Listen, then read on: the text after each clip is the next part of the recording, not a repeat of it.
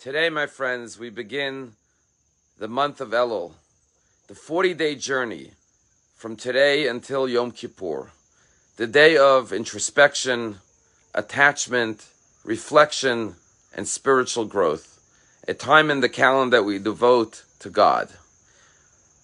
And starting today, we begin blowing the shofar each and every morning in preparation for Rosh Hashanah, of course, the Jewish New Year, followed 10 days later by Yom Kippur, the Day of Forgiveness and the Day of Atonement.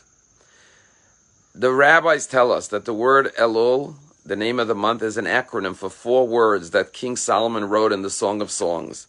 Ani ledodi, I pledge myself to my beloved. V'dodi li, my beloved pledges himself to me.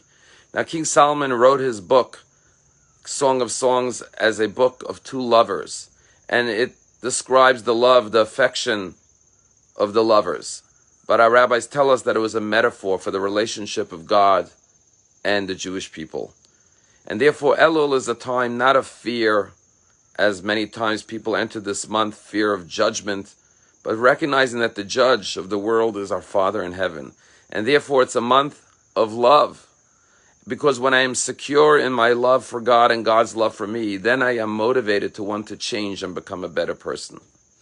But our rabbis tell us that this month contains another deep message and aspect, and that is, today is the day that Moses went up to receive the second set of tablets after the Jewish people sinned with the golden calf.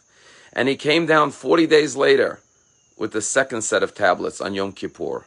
And therefore, this day also reminds us of this day in history when God said, I will give you a second chance. That even if you have broken the first tablets, even if you have strayed, it's never too late to come back and receive a second opportunity, to receive a second set of tablets.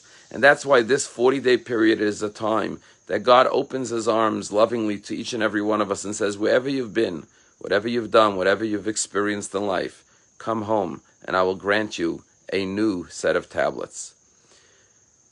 2 weeks ago, there was a wedding in Israel.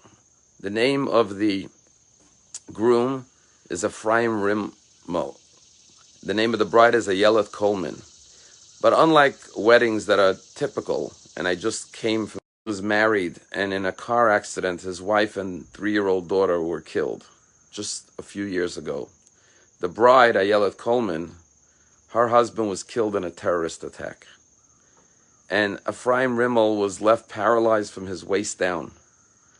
And these 2 individuals decided to pick up the broken pieces of their lives and start all over again.